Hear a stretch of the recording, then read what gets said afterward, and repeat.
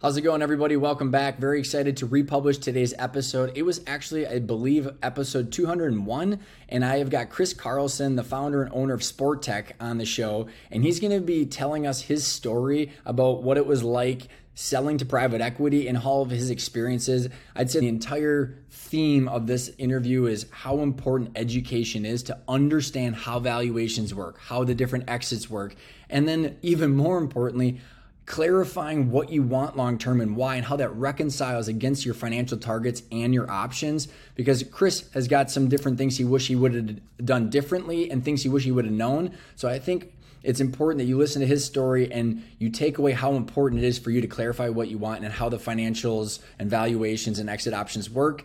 So I'm very excited for you to take a listen into this episode. The reason I republished it is because there's so much private equity activity and there's so many narratives out there. I was just done with a Vistage tour and everybody's like, oh, private equity is great, or oh, private equity is bad. And it's like, well, it's actually about your expectations and what you wanted and what the experience actually what was like that was unfolded and how that reconciled against what you wanted. So I think it's important hearing stories. And then again, if you're interested in diving more in, and Chris proves why education is so important, go check out the Intentional Growth Starter Kit, which is going to get you access to the 5 videos on the 5 intentional growth principles, as well as the financial scorecard where you get a grading on how well you're running the company like a financial asset, as well as the 5 videos that I walk through a case study and how to project out the value of your company so you can understand like, hey, if this is the future equity valuation over time, then you can layer on what you want, and you should have some clarity of how your plan is going to unfold because you've got clarity on the financials as well as the intangibles. So appreciate everybody for tuning in, and I hope you enjoy this episode with Chris Carlson from Sport Tech, which actually, little note, what the Sport Tech was and why you're going to be so excited about this is Chris legitimately started building the plastic shields for windshields in front of snowmobiles in his oven in the 90s, grew the company up to over $100 million in revenue doing plastic injection molding, working with Polaris on their side-by-sides years in advance, created one heck of a company as well as a financial asset, and it's one heck of a story. So I appreciate you tuning in, and I hope you enjoy this interview with Chris. Good morning, Chris. How are you? Doing great. How are you?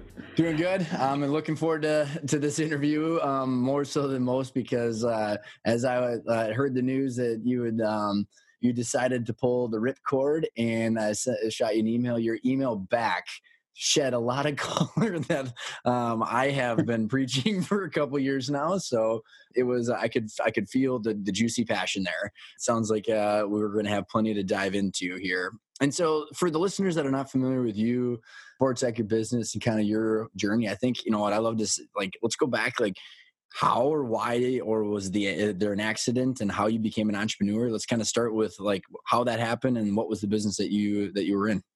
Yeah, certainly not an accident. I think my story is similar to many, including yours, where I was raised in an entrepreneurial environment. And I'm very thankful for that, and I'm trying to do the same with my kids. But yeah, my father and I started together, and my dad was an industrial designer and a wild-eyed entrepreneur, and we're passionate snowmobile enthusiasts. And our first product was developed on the side of a rutted trail in northern Minnesota.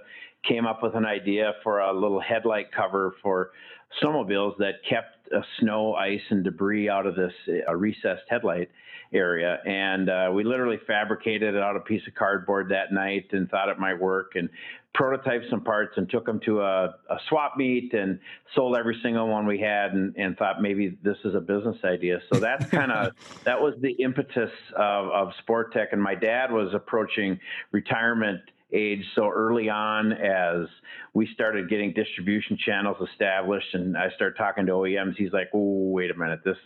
I was looking for a little home-based business for a little extra cash, something to do. So I bought my dad out real early. We're still home-based, and then developed it. And we started in the snowmobile industry exclusively, accessories, started selling to aftermarket, but almost immediately captured the attention of the OEMs, and was able to get a relationship established with them.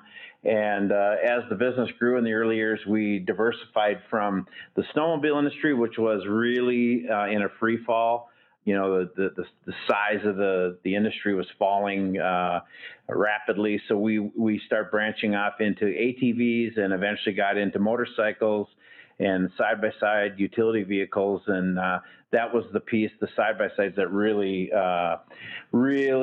created opportunity for us. So we pivoted to, within about 10 years of the beginning, to 100% OEM. So we were a tier one supplier to the major OEMs in the power sports industry. Started with cabin closures for side-by-side utility vehicles. So around 2001 to 2005, when that industry really took off, we were building the roofs and the windshields and door systems, complete enclosures, designing and selling directly to the OEMs. And towards the end, we had expanded into agriculture and transportation and material handling, but we were cab enclosure experts. And, it's November we closed, and so it's still pretty fresh. And we were the largest in the country in that space, and we were about 140 million in revenue. How many employees? We had about 400 employees. So, and like, I want to go back to, because, and I appreciate the context. It helps as people can now like pay attention to the story, because I think there's some interesting, maybe we can cover a couple of things on the growth part, Chris, because I think, from just watching the sidelines of knowing some of you and your friends and hearing some of the, when you said the challenges of it, like you had some pivots and some diversification, I think, before we get to the point of when you sold, some of the growth pains that you guys had, because I think, as you and I think, was it a few years ago, you'd even said in your office of like how you're trying to diversify away from certain things because you understood value creation. And I think kind of teeing this up is not a lot of entrepreneurs think about value creation long-term. They're kind of focused on annual income and distribution. So like, what were some of the big milestones as you were growing, of like some big challenges, and how did you morph along the way? Well, great question, by the way. I think that one of the biggest challenges for a lot of entrepreneurs is you jump into an industry because you're passionate about it and you have some content expertise. And that was the case with us. I mean, I was an absolute power sports fanatic, and specifically a snowmobile nut. So our first products in those early years were all directed at snowmobiles, and they were great products. We had, tremendous success, rapid growth. But an interesting thing happened. My passion for the industry didn't go away or decline in any way, but the industry fell apart. So as we started, there were a number of businesses that started up in the aftermarket of the snowmobile industry. And this is around 92, 93, in that era. They were building 400,000-500,000 snowmobiles a year worldwide. The industry was strong. All of a sudden, it starts to decline. It went into a free fall through the mid to late 90s. It got to a point, where there were only 125, 150,000 snowmobiles sold. So it completely changed the industry, and we were able to pivot with it. And for me, it became fairly obvious that if we didn't change, if we didn't start working on products and designing products for ATVs and motorcycles and other areas where I had passion, but not equal to what I had for snowmobiles, had we not done that, the business would have died. And as I look back on it, a lot of friends that I had and competitors that started their businesses roughly the same time we did, early 90s, they're gone because they refused.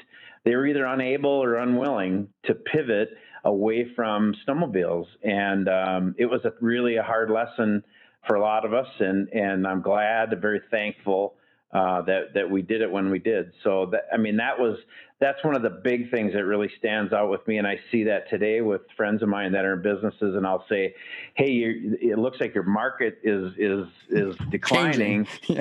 Or have you thought about diversification? Well, no, because I'm a guy that this is my deal. This is what I'm passionate about. And it's like, well, you might want to.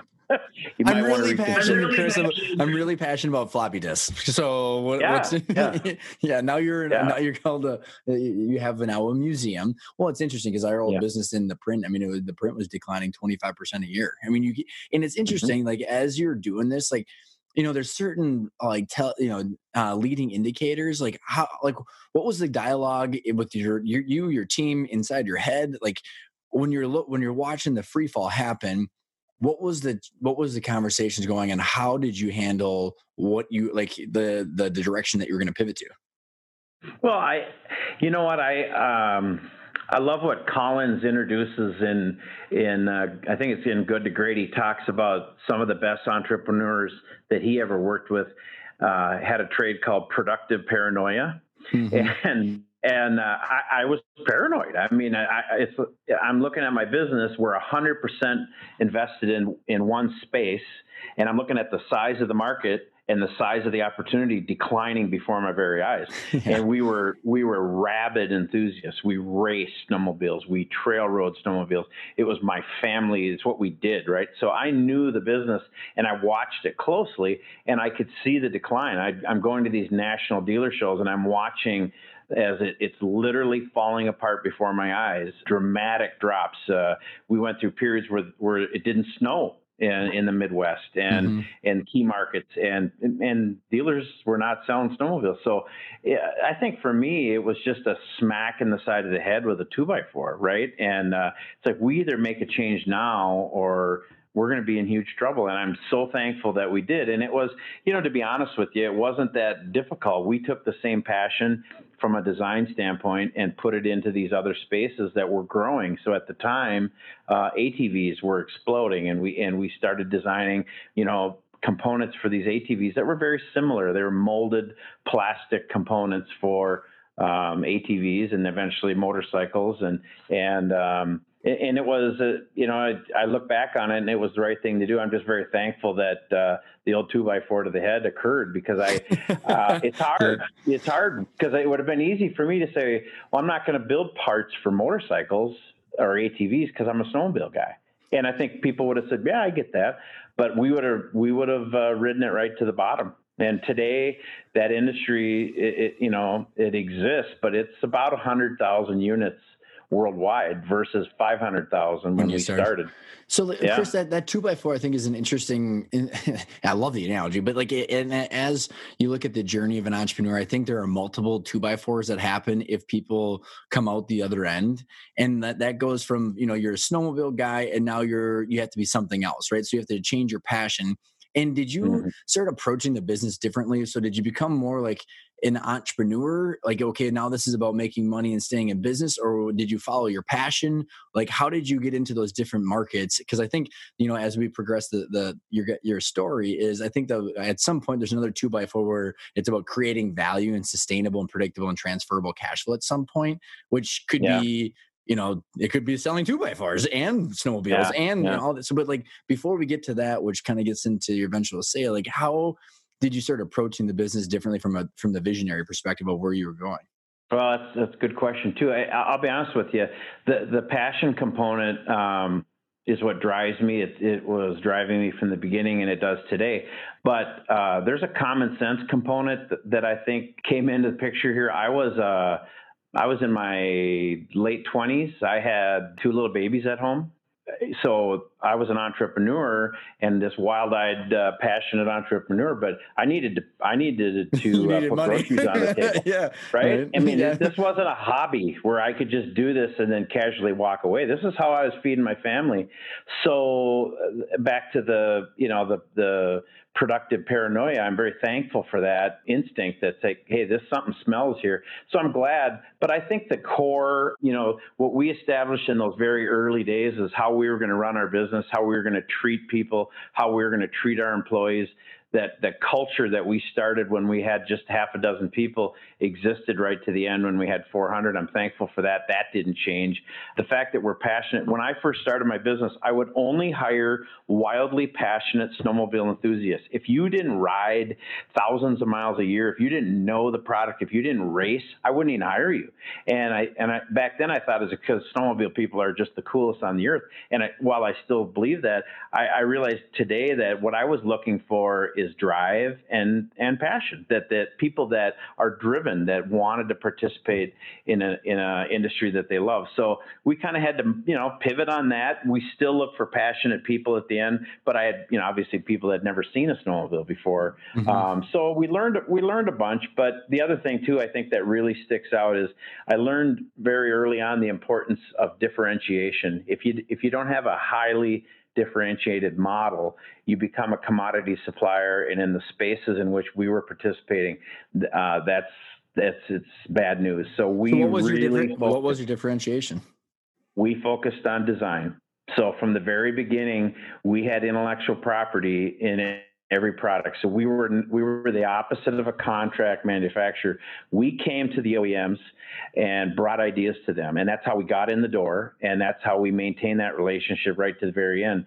Versus participating in contract manufacturing. I mean, we never got a print sent across to us with an RFQ. We wouldn't even know how to do it. So we were very, very innovative. We had to be our existence dependent upon it. And that's really how we structured the business. So at the end, we had intellectual property at some level, whether it be completely ours or shared, on 95% of our products.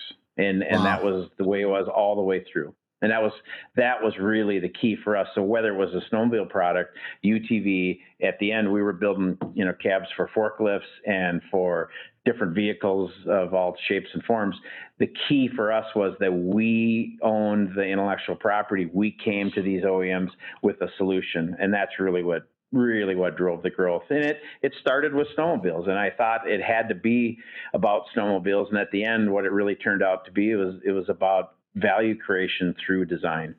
Okay, so there you just I think we just hit it there, because I think if I would have asked you what business were you in, that would have been the design business, and then obviously you made the stuff. Because I think there's this challenge. I think when and where this question comes from, Chris, is in strategic planning, and there's a lot of EOS listeners and traction people, businesses that run traction, and Yep. that's not a strategic plan, right? It's like, what business are you in? What is your differentiator?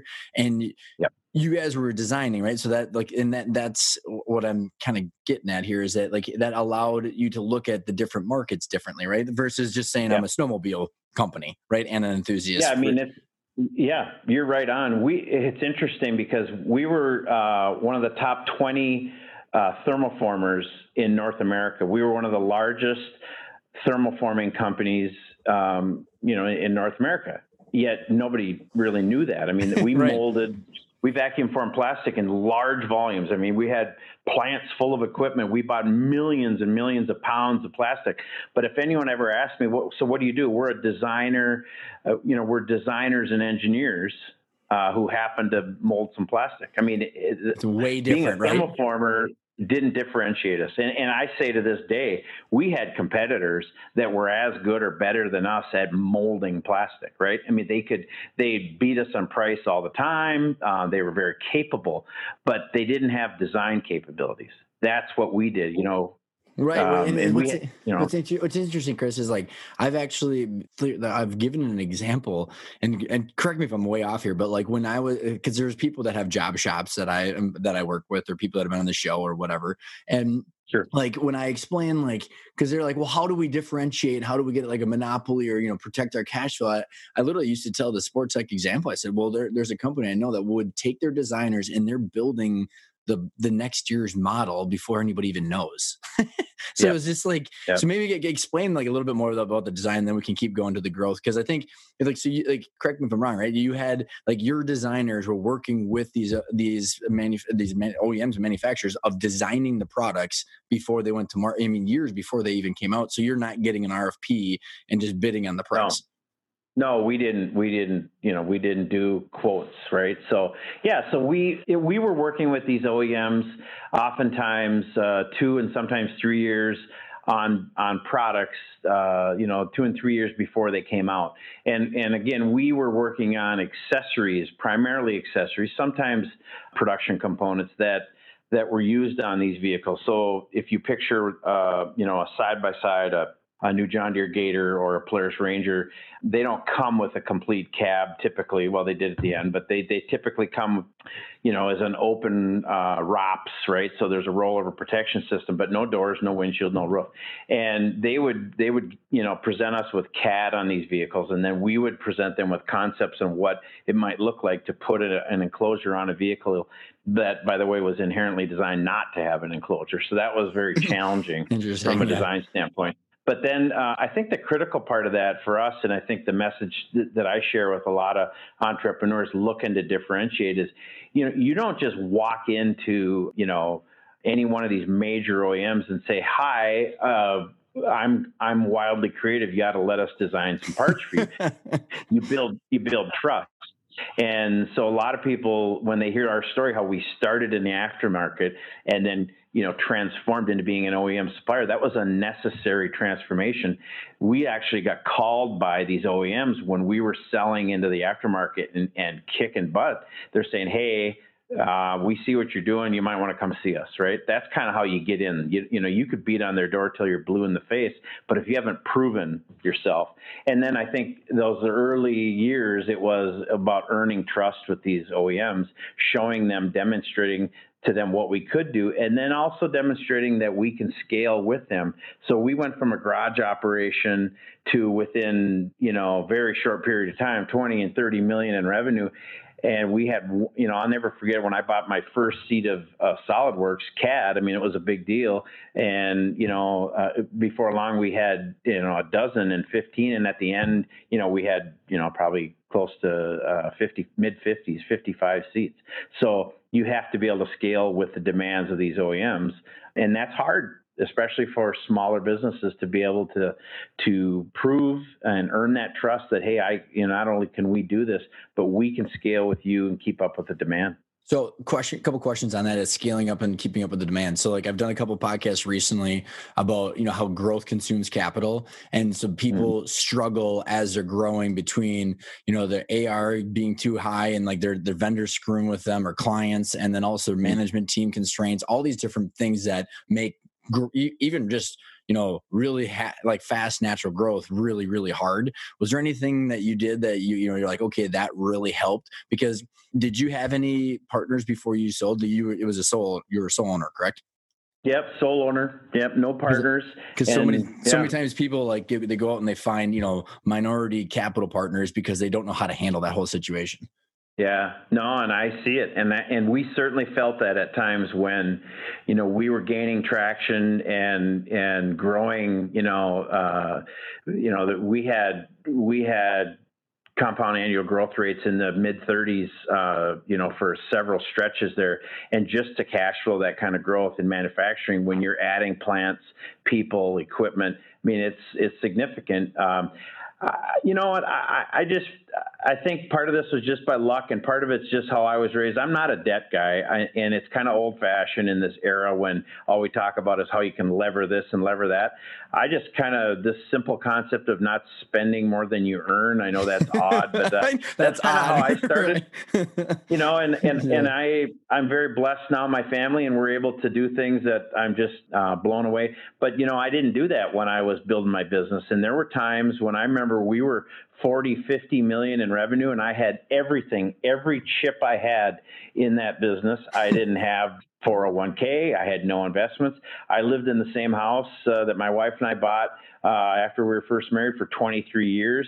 I had employees that lived in nicer homes, had more money in the bank than I did all the time. But as an entrepreneur, I'm betting on myself. And I remember specifically hiring my first fancy pants MBAs and listening to them talk about their rolling over their 401ks, and they came from these big blue chip companies, and I appreciated them. They're doing a great job. But I remember thinking, man, I don't have any of that. And I'm all in. And we just were very careful about that. And it really paid off at the end because we had a great, solid balance sheet, and we were able to grow and fuel it at the end very aggressively. Had I chosen to live like a rock star, 12 years into this thing and spend money and run around, it would have ended badly. So I'm thankful for that. And that's hard. That's hard to talk about because a lot of people, you have some level of measured success. They think, well, I got to go out and buy a luxury sedan. I got to have a place, I got to have a second home. And it's hard, very hard.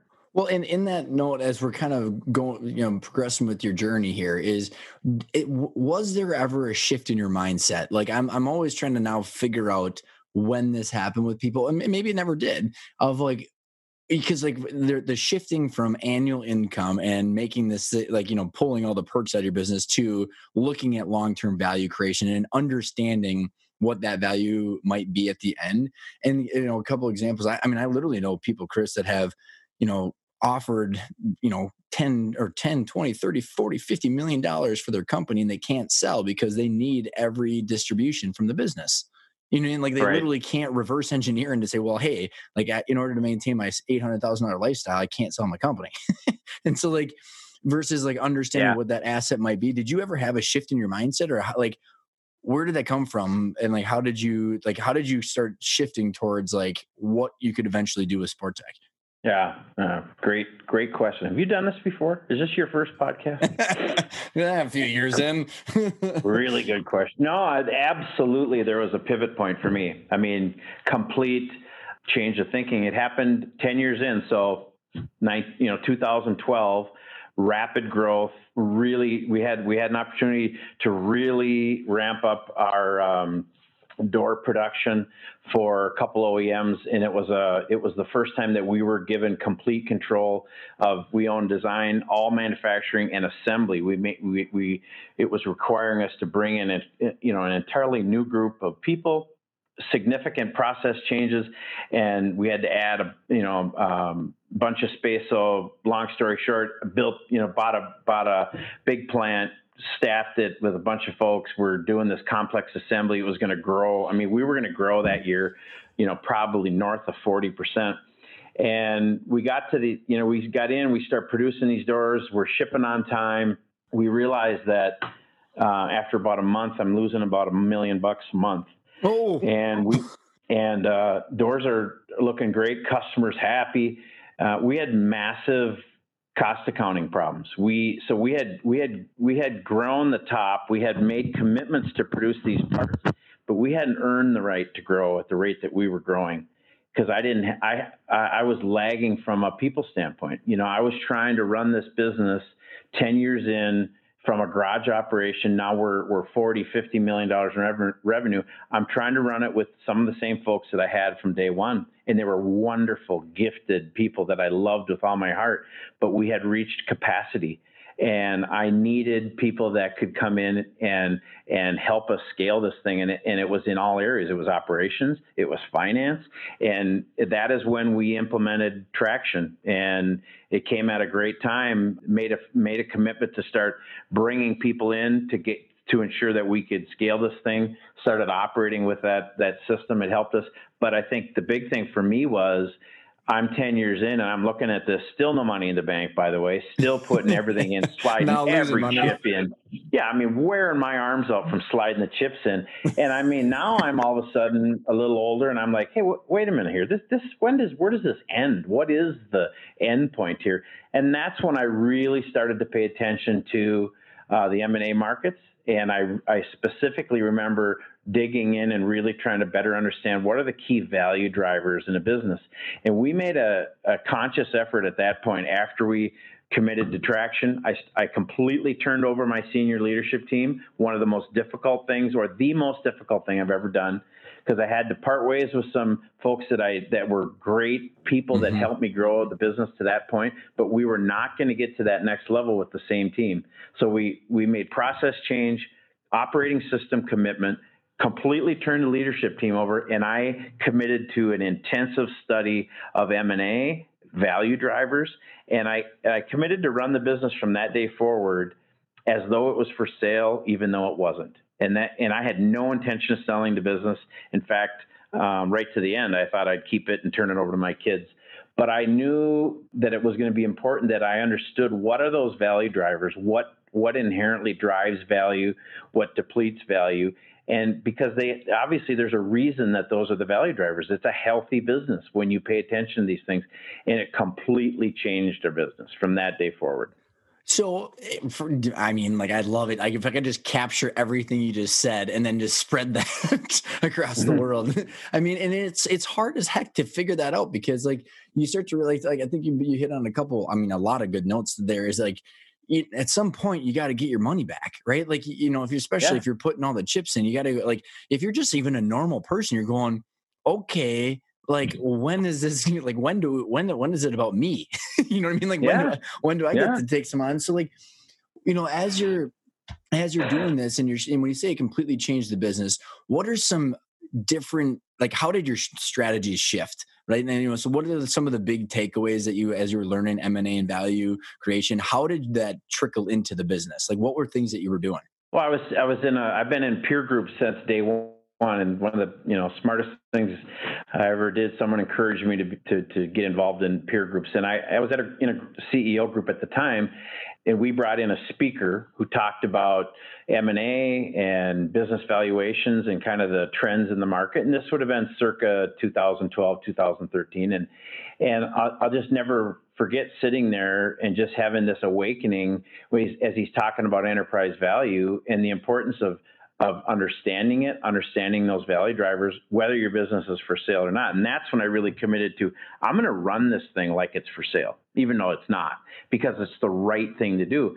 So, for me, I had to get my head around that. And it's hard because that was not my first instinct, right? I'm this crazy entrepreneur.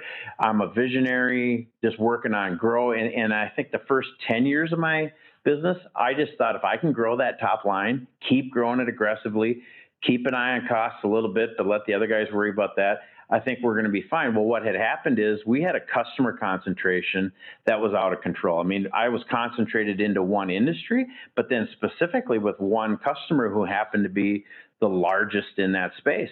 And, if you look at key value drivers, regardless of who presents it, customer concentration is at the top. It's either number one or number two every time. So from that moment on, we start addressing that. And it's hard when that one customer continues to grow, but that's where we really put in a diversification strategy and started expanding into other markets with other customers, doing everything we could to spread that out. And as it turns out, fast forwarding to the fall of 2019, it was one of the best things we ever did. Had we not done that, had we just focused on our key customers in that key space, enterprise value would have been a fraction of what it was at the end. So I think it was just a process of, for me, it was another 2x4 to the head. I mean, yeah, right. I remember after that, sitting with my peer group, guys I know and love, that have been in this group with for years, saying, I think we need to change our way of thinking. I think we need to focus on this EBITDA thing they're talking about. I mean, literally, I had never talked about it prior to that, and I never really understood why it was important. But as it started to sink into my thick skull about the importance of that, and I remember talking to some of the guys in the room, and they said, "Well, I don't care. I'm not going to sell my business." I said, so even if you're not, I mean, it's so the right way to run your business. And how about the next generation? Do you want to set your kids up with a business that's got an 80% customer concentration, or do you want to just ignore these value drivers? There's a reason they're there. So our whole group kind of pivoted together, and it's been really fun. And it was just, for me, it was a mindset situation where I just had to shift. I love routine. it. I love it. And I think at some point in like a different parallel life of mine, I want to know why people don't want to focus on this. Because it's like, okay, when I know you and I are going to get into it as we get into the sale and to private equity, but there's a whole industry that does this for a living because business owners don't think about it. And it'd be like real estate investors walking all over the place saying, look at all these people that never invested in their houses ever. And we can just buy them on the cheap and do all the stuff that they could have done over the years, but they chose not to. And it's just it's such an interesting, and I don't know if it's an interesting dynamic, and I don't know if it's because there's just no education out there, which is what we found. And I don't. So Chris, as you're diving in, you've got this new mindset shift. Like, and before we hit the record, we were talking about, and my analogy is when Neo in the Matrix sees the zeros and ones, right? Or someone goes from 2-dimensional to 3-dimensional thinking, and you go, okay, I get it now. Like, I know I don't want to sell, but I'm thinking about this all the time, because then you've got options and freedom, etc.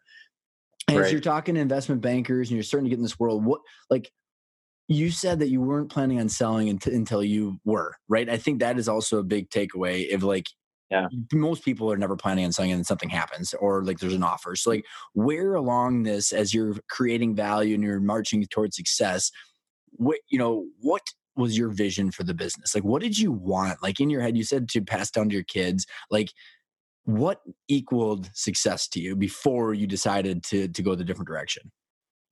Well, I mean, prior to that, to that pivot, it was about top line growth. And I was of the belief that it was just okay. We had a tough year where net profitability was off. That was just okay. So we didn't have controls in place. We didn't have, we didn't have a laser focus on cost accounting. It was just all about the top. And then in 2012, this year, when we started losing 800,000 to $1 million a month, and I looked at, we finished that year with one of the strongest top line growth trajectories we ever had, with about 2% net profitability. Oh, boy. And I remember after I had sat in some of these seminars and I started doing some research on enterprise value, I remember doing a quick calc and with just a moderate multiple and thinking, you got to be kidding me. This is what my business is worth based on last year's numbers. And I remember thinking, I'm not selling the business, but I don't have anything else. I mean, that's very common for entrepreneurs. There was no 401k. There's no pot of gold. There's no inheritance. This is it. And it really shook me up. It really, really shook me up. And I just was laser focused from that day forward. Still ran the business the same way with that entrepreneurial drive and the passion. But the major decisions we were making, the goals we were setting through our EOS journey, they were all focused on those things that matter most. I mean, you have to have profitability. The business, you have to continue to find new ways to increase profitability. And the customer constant, that concentration piece for us was major. I mean, it was a big deal. And there's a phrase, Chris, we talk about, which is sustainable, predictable, and transferable revenue. Or, I'm sorry, and cash flow, both. Like your cash flow has to be transferable, and it's what's interesting too. Then you can do whatever you want with the business, whether it's sell it to your kids, do an ESOP, do a private equity recap, because the cash flow pays for itself. So when you said that you were looking to pass it on to your kids, what happened when you went from legacy, I'm going to own this forever, to not? Where were you when that decision flipped? Yeah, it's an interesting thing when you have a set of values within a family and you raise your kids a certain way. I was raised in an entrepreneurial system in a household where I was taught to, if you don't like something, build it your own, start your own, you can do this. I raised my kids the same way. So then it shouldn't have been a surprise to me when I sat down with them near the end and said, hey, a couple things have happened in the business. We're actually, for the very first time, thinking maybe we should talk about selling it. But I assume they'd both say, oh, I want to run this thing. So I went to my son, had a conversation. He goes, Dad, I'm an entrepreneur. I have ideas. I want to do my own thing. I love the business. It's been great. But he hadn't been working in the business. He was on his own, doing his own thing. And he said, but no. So, I think you should sell it.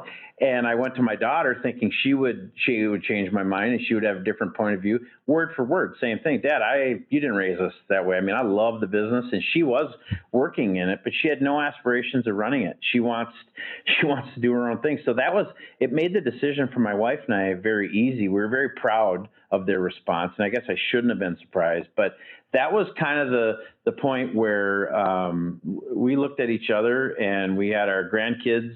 We're just turning into grandparents for the first time. We're mid-50s and looking at life from a different angle, and all of a sudden decided maybe we should consider it. And that's kind of that's changed, and it literally changed in a matter of days.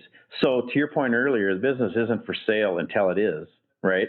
I think as entrepreneurs, we can draw a line in the sand and say, oh, my business isn't for sale. I have friends that do it every day. Nope, it's not going to be for sale. Interesting what happens with family, with health, with the economy. It could be for every one of us, it's a different trigger point, as you know. Yeah. For me, it was looking at, where I am in life and what I want to do, how much time I have left. I got these grandkids, what matters most. And then the other thing is just that people forget about is, as human beings, and especially as quirky entrepreneurs, we reserve the right to change our mind. And right? I did. And the other thing is, I was just kind of burnt out, loved the business, still love it. And I'm proud of what they're doing. But I was ready as an entrepreneur, we need variety. We need challenges. I need a new mountain to climb. And I was just ready for a change. I didn't see that coming at all. So this is beautiful, Chris, because you know what? I think the beauty of what you went through is you experienced the mindset shift about creating value before that happened. right? I mean, Yeah. and you've probably seen this in your peer groups as I've seen it in mine, is like that mindset shift of like, I like, or that triggering event happens when you have a shitty company.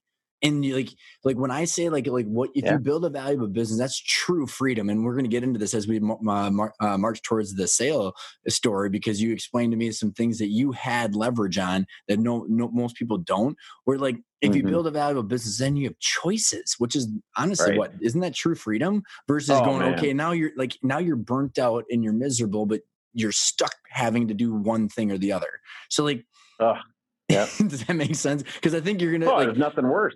Yeah. right? Like you like you want to, like, as an entrepreneur, you want to do whatever you want to do, and that's true freedom. But if you don't build a valuable business that you can transfer to someone else, then you become stuck in your own cage of Yeah. cash flow. Well, And so like, go ahead. yeah. I just one thing I want to add too is I was when I made this pivot and I started looking at this list of the top 10 value drivers. Obviously, as we start looking at understanding what EBITDA is, understanding how these other factors impact that customer concentration. One of the big ones was, will the business run itself without the principal, without the CEO, the owner?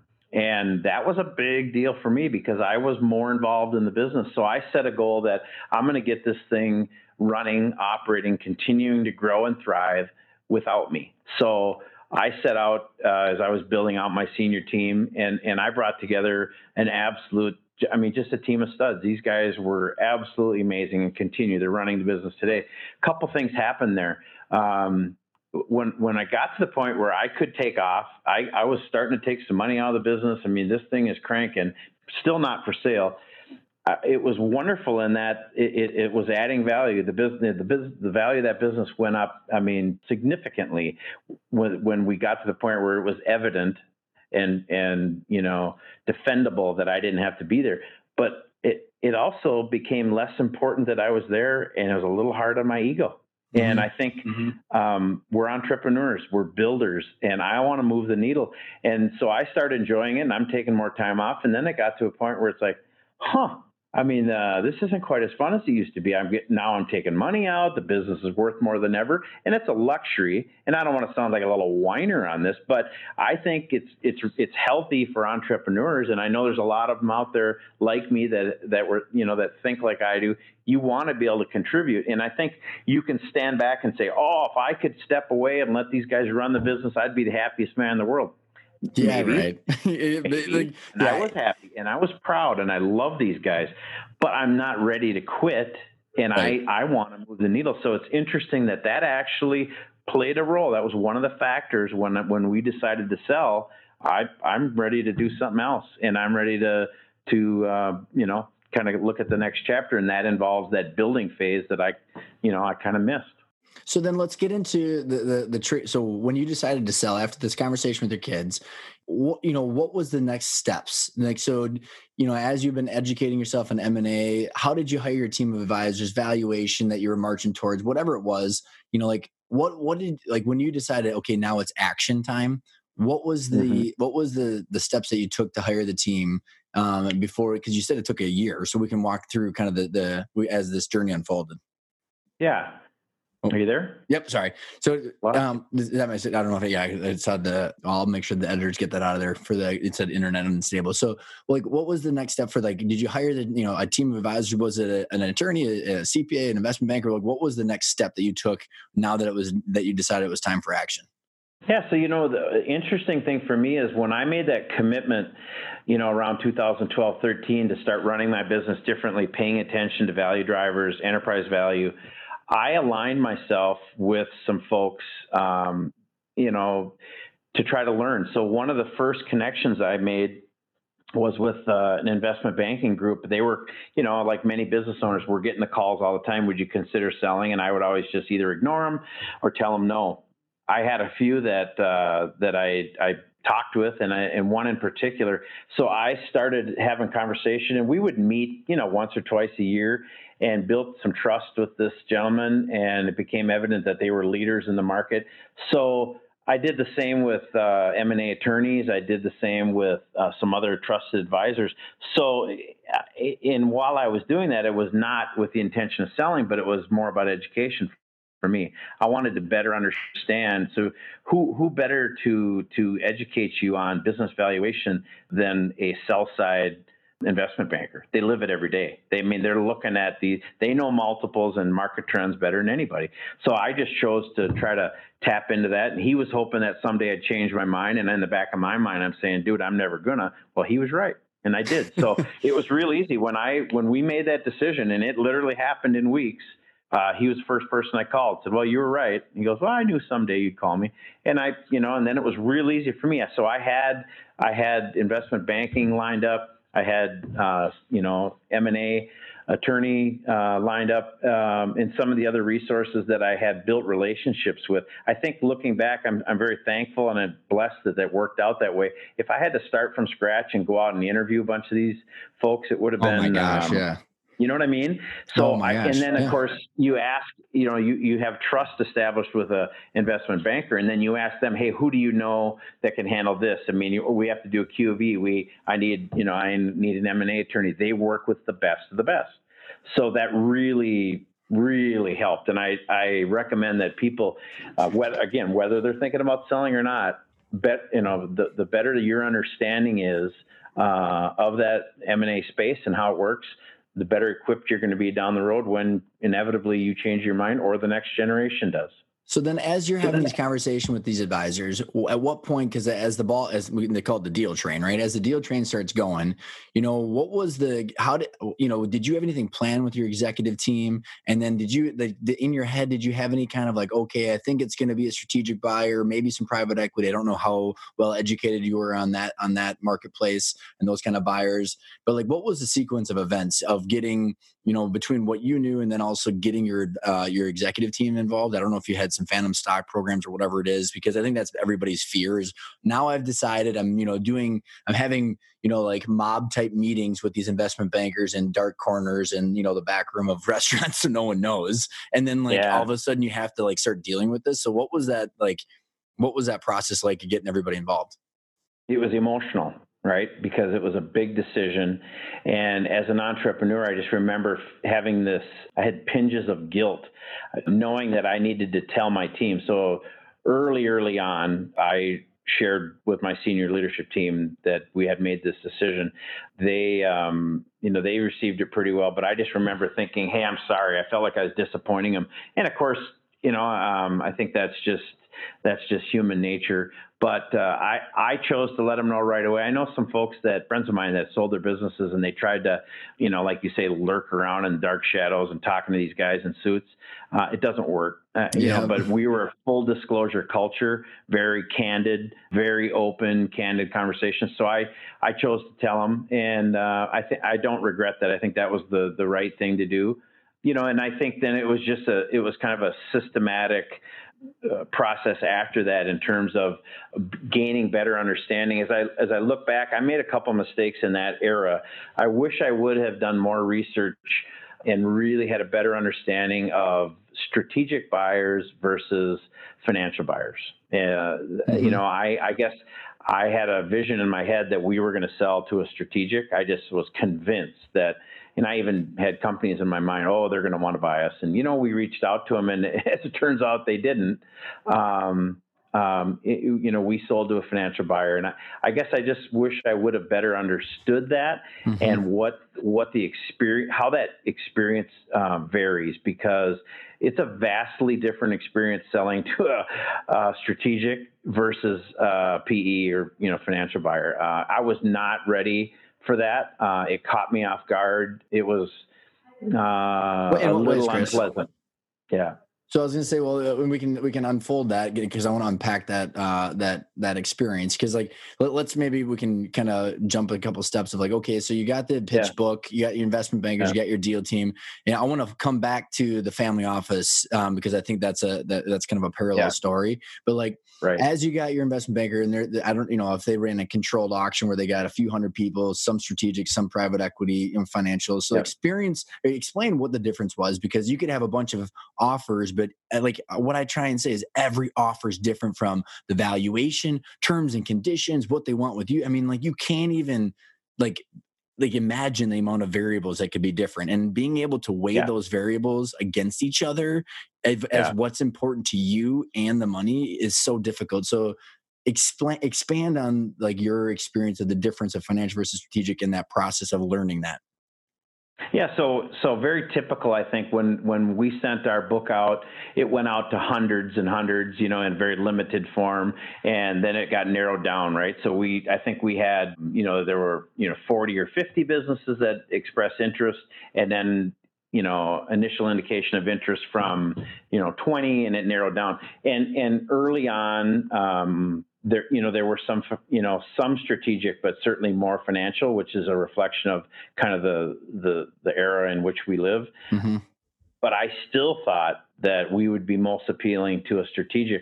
And to be honest with you, I had that in my head, and I could kind of envision what that would be like. And that was the point when I needed to ask more questions, and I should have familiarized myself more with the financial side, because it's so vastly different even in the process, right? So we went in this, narrowed it down, got it to 5, had one strategic in the final 5. They were really not a player. It didn't look like it was going to, they just were not as serious. We had, a couple financial buyers that were very, very aggressive. I ended up going with one of them. That's when I got the next 2x4 to the head. It's like, holy cow. I didn't understand how that, I mean, I had heard, right?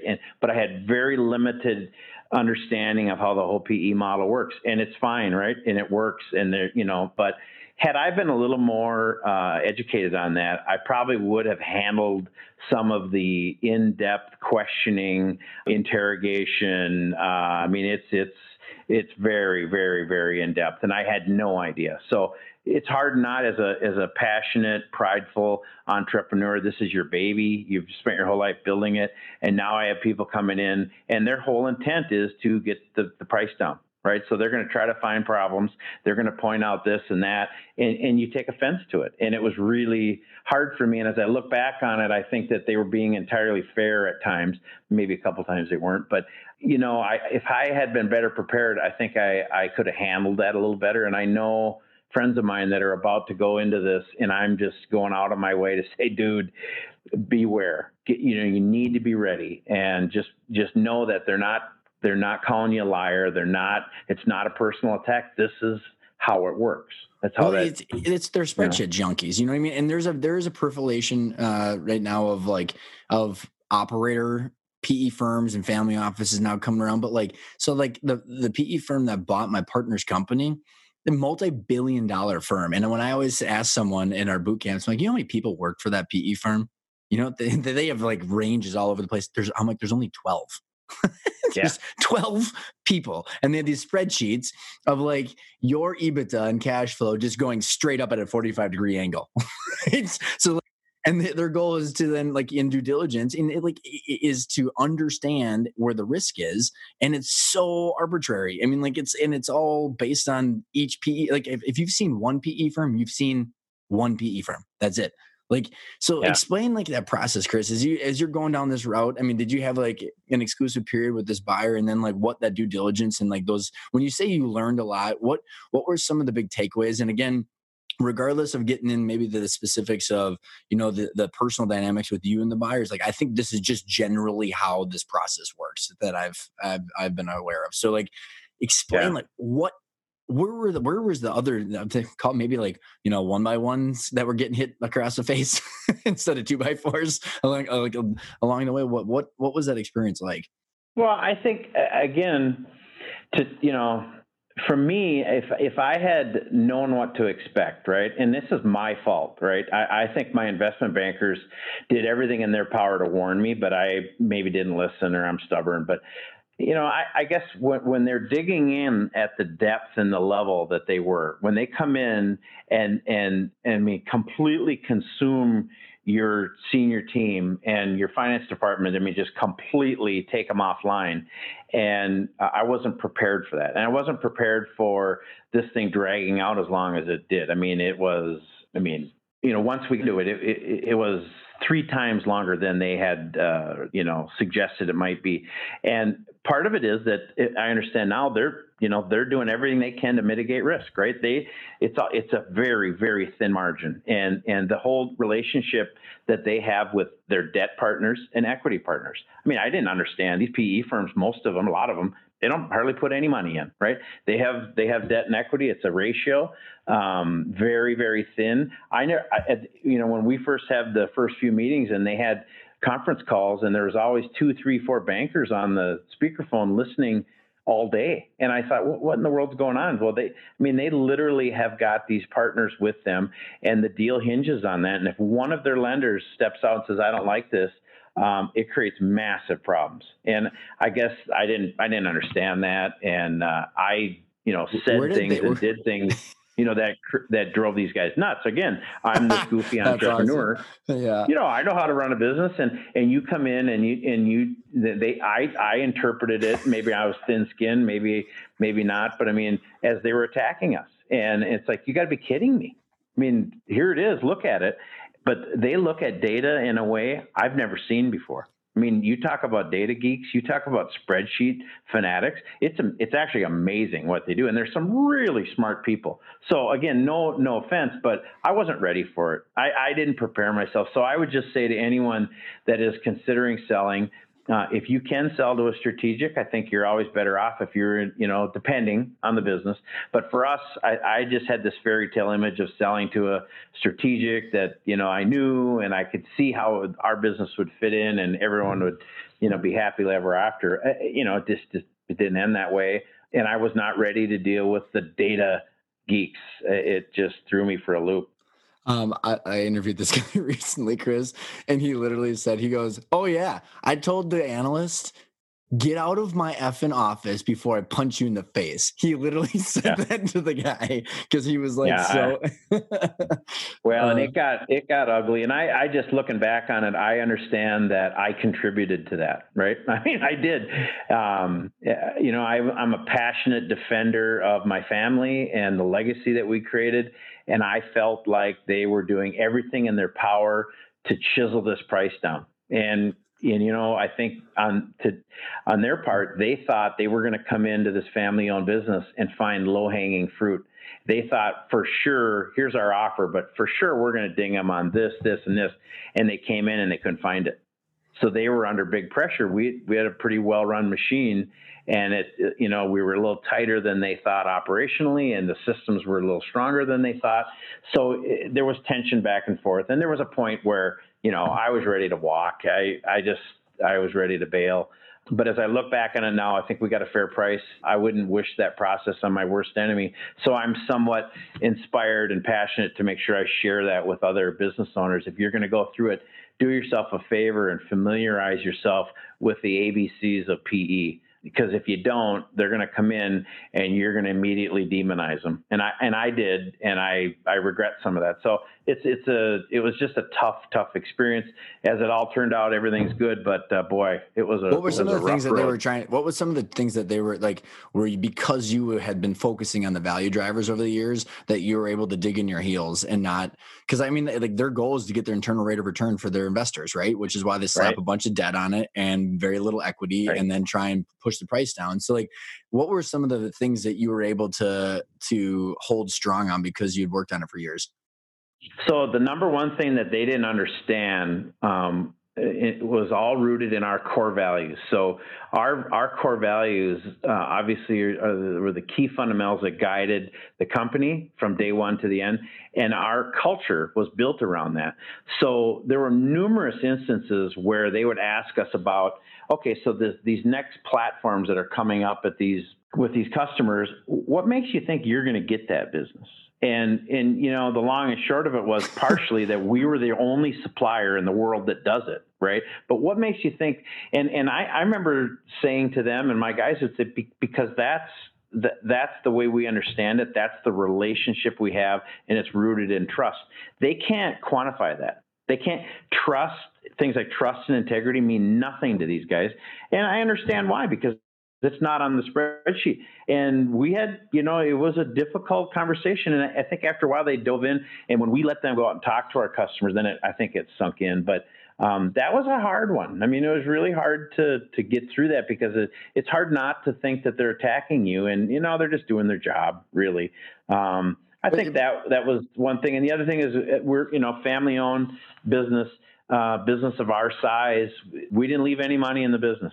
And they said it was the first deal of this size they've ever seen like that, or one of the only ones. And so that then added to some paranoia on their side in terms of the non-compete. So we spent a month on the non-compete. And again, I would say, hey, I have no desire to compete with you. That's not me. I'm a man of integrity. They'd look at me like I was a Martian. They didn't understand what that meant. If it wasn't in writing, if they couldn't quantify it, if they didn't have data to support it, and I'm looking, finally, we give me a couldn't handshake, even, right? well, it's like, yeah, I'm a handshake guy. Ask anybody, ask my customers. That's how we built this business. They're like, that doesn't mean squat to me. What else you got? Which is, so I want to because the deal structure, is usually one of the questions I get into, which is you didn't leave any money in there. When you say that, just for clarification for the listeners, I mean, you didn't roll any equity, right? So it wasn't just cash on the books when you sold, but it was like you walked away from the business which is so unique. Other than a family office buying someone, they usually buy out everything, but a private equity from allowing the owner to walk away with nothing rolled in is very unique. So what was the overall deal structure? Was it cash? Was there any promissory notes? And then, what did they do to the business afterwards? How much debt did they put on the books to purchase it? Because I think you and I were talking about a story before we got online of which is probably has to do with what your ability or not ability, or your desire or not a desire to roll some equity in there, that the company still has to thrive and pay off that debt, which is crazy. Yeah. So yeah, no, and I think what's pretty important here that people understand the primary reason. I mean, there's two primary reasons that they like people to leave money in. They want you to be a partner, right? They want you to be vested and have a piece, skin in the game, which I get. But it's hard to sell that to a lifelong entrepreneur who now has no control. So to your point, they're going to do things with this business I would never dream of doing. Lever it to a level that's unimaginable for me. I mean, take all the cash out of the business and run this thing on a thin margin and make cuts that I would never dream of doing. For me, I couldn't do it. I couldn't be a part of that because it didn't align with who I am. So, but that's the reason. These PE firms have very little cash to put in these deals. They're dependent upon relationships with debt partners and equity partners. And, they all operate very similar ratios, and I would say these guys were, very typical, not levered any more than anyone else, but it's tight. The industry is a lot, right? I mean, and I don't know with your PE firm, so what I find just crazy, and this is a whole podcast for a different day, or maybe just me talking in my basement by myself, is the PE industry is so little, has so little regulation, Chris, right.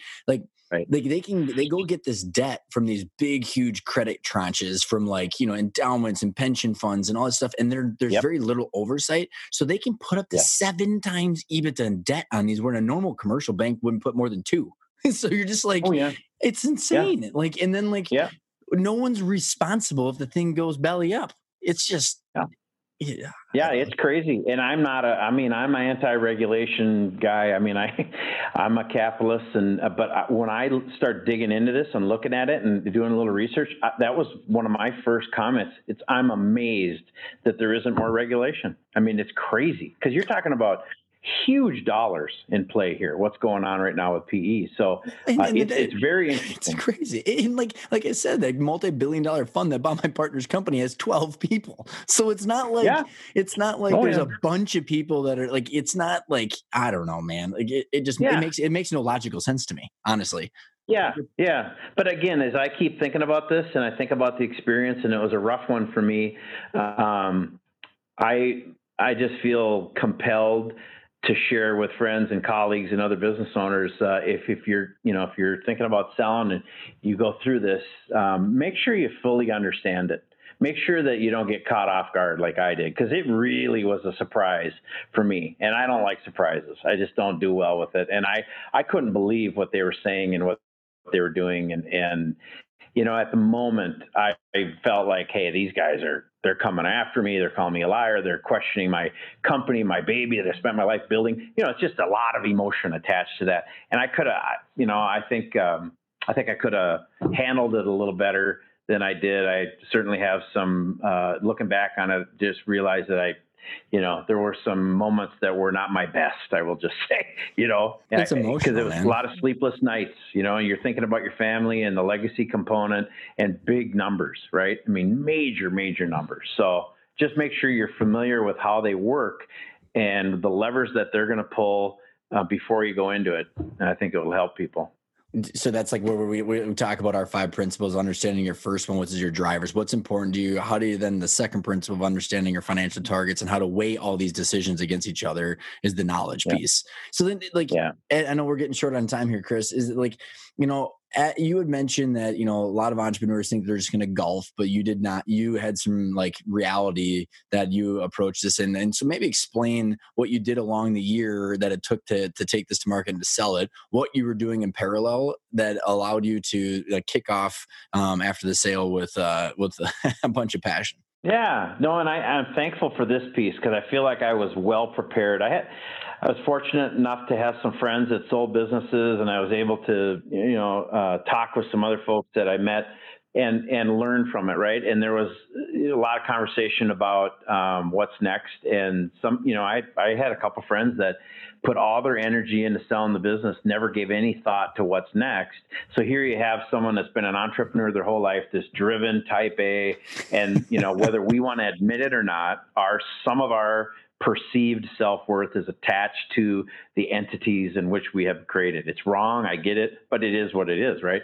So they get a big check, they close, and the next day they're sitting at the breakfast counter staring at their wife wondering, what in the hell do I do now? And it happens all the time. And that scared me because my biggest fear is that I don't have a place to go to, a team to work with, and deals. I love deals, right? So I started preparing. We start framing up what Carlson 2.0 looks like, and I'm very thankful that we did that because literally the day after we closed, I walked into our next office. So we have our family office all set up. We have a couple other businesses that we own in the racing industry that are basically nonprofits because you don't make money in racing. So I have some intense focus on trying to get those in the black. But we set up a family foundation, Carlson Family Foundation, doing some great things with that. That was all set up, 501c3 status in place. I already had my team kind of built out. We were fortunate enough to take a few key people with us that were working on some of these other, we call them non-essential sport tech employees that were working in our other family businesses. And our intention is that, that we are going to do some business acquisitions. We've got a model in place. We're looking at deal flow right now. And there was never a moment when I stared across the table wondering, well, what do I do now? I love to hunt and fish. I love the racing industry, but I know I can't fish every day. I need to be in business. I am a business junkie. I get energy from it. So I'm thankful that I had enough people. And I had again, back to the 2x4, I had a couple of my friends say, hey, dude, you can't hunt and fish full time. You're going to need to do something. And I'm thankful that they got me thinking that way and that we set this up because it's really been a smooth transition. We're having a lot of fun and I'm doing what I love as an entrepreneur. We're going to be, working with small businesses, with family owned businesses who have reached constraints. They have been unable to grow their business because maybe they reached that 2012 moment that we did and that they had trouble with that pivot. And I'd love to be able to sit across, share our story, share our values, our operational philosophy, and then partner with them at some level. And I just think it's a refreshing change to what's going on with especially some of the financial buyers out there. So totally agree. And Chris, is there anything like, if you look back at your journey, knowing what you know now, like, there's a couple people that have probably very similar numbers to you that have been on the show that they're like, you know what? One woman is like, I wish I wouldn't have sold. She sold a PE firm and then they destroyed her baby. And I'm not saying that they did it because it's been fairly fresh. So the story has yet to unfold, but like the stories are very common, right? So like, but she said, I wish I would have been the one acquiring. And so there's different structures like ESOPs, or you could have leveraged your own company. There's different things that you could have done. Like, is there any regret or like just because obviously it sounds like you're passionate now, but like maybe like there's a better way to put it. Cause like I would have done a lot of things differently, Chris. However, However, I wouldn't be where I am today, and I love where I am today. So it's almost like in a different situation, these are tactical strategies that would have done differently, but I don't regret where I'm at. Does that make sense? It totally does. And no, I'm very thankful for this too. I literally don't have any regrets. I mean, and it's relatively fresh, right? So, it's only been a few months, but there's not a day that I say, man, I wish I was still there. I miss some of my people. Obviously, we had a fantastic team. My leadership team, some of the most impressive guys I've ever met in my life. I will tell you that, it's a little different starting with a team of 3 or 4 as we start cranking here. I'm not saying we have a talent deficit because I have some great folks, but I'm used to working with a very complete, thorough, robust team. It's a little different, but it's very entrepreneurial and very edgy. And so I'm liking it. But, the only thing that I maybe regret again is just, I wish I would have educated myself in a couple areas. One being, I should have had a full understanding of how PE and financial buyers work. That would have saved me some grief. And I can assure you it would have saved some grief with our buyer, because I know I was a little unpleasant at times. But the other thing is really understanding enterprise value. I think that virtually every business owner I know thinks their business is worth more than it is. And I was in that group. I think that my investment bankers gave me a range in the very early stages. Turns out they were right on. I mean, right on. And I didn't believe them. I thought that we'd sell to a strategic, that strategic would pay up. I just think it's the nature of entrepreneurs. I wish that I had been a little better prepared for that. Because I think that would have eased the entire process. Because we ended up right where they said we were gonna. And it helped me at the end as I reflected back on my notes. But as I'm talking to business owners now, including some that we're talking to folks about buying their business, I see this very, very consistently. Everybody thinks their business is worth more. And you know what it is? Literally, you talk to someone, they say, well, my buddy sold his business and he got a 10 multiple. I should get the same. They're in completely different industries. The business is completely different, but they get hung up on a multiple. And what I've been saying to a lot of people is, multiple of what? Right? I mean, because that's what everybody asks me. Oh, what'd you get? You get a 7 and 8? I said, what difference does it make? What are you multiplying? Because a multiple of 0 is 0. And I know people that have businesses that have virtually 0 profitability and think their business is worth a bunch of dough. And I hate to be the one to tell them it's not. So again, it's educate yourself.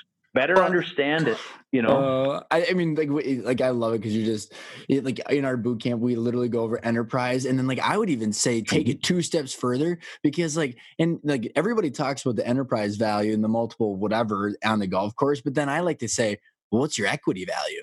I mean, by the way, your equity value is after your debt. Oh, and you had 4 partners. Oh, and by the way, one more step further is after equity, then it's called net proceeds. And that's after tax man takes whatever. So it's just people are measuring and monitoring the wrong numbers, completely wrong numbers. Well, and make sure you have a very strong understanding of capital gains, because Uncle Chris is going to be writing a check here in April, and I still am not over that. I mean, and again, it's back to the same thing. Educate yourself. Understand what your business is really worth, and then understand what does it cost, the transaction costs.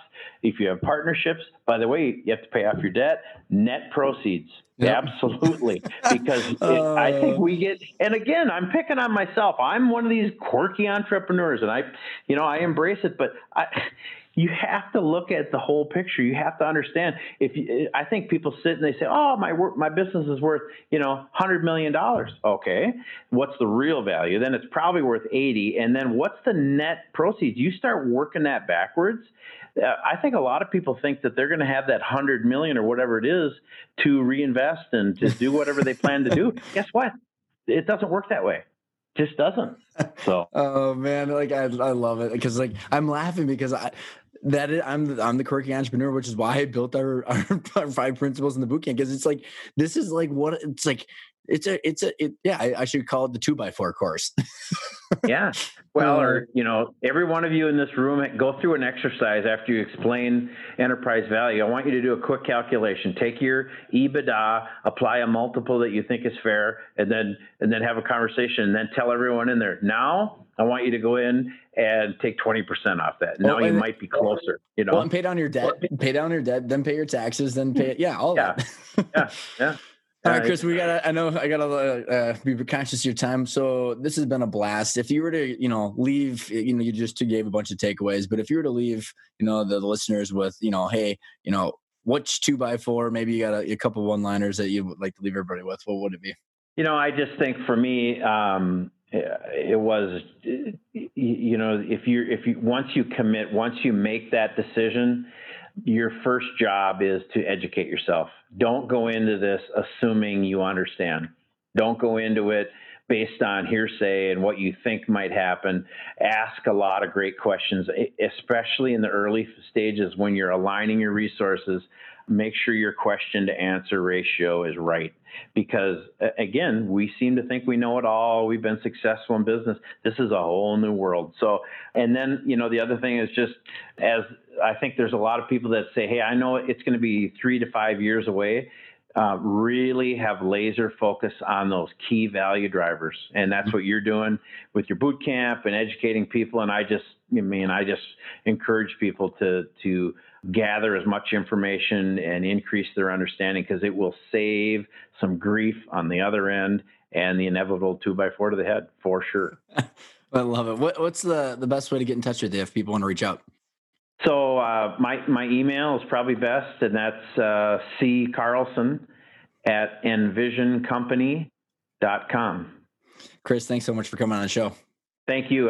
I've enjoyed the time.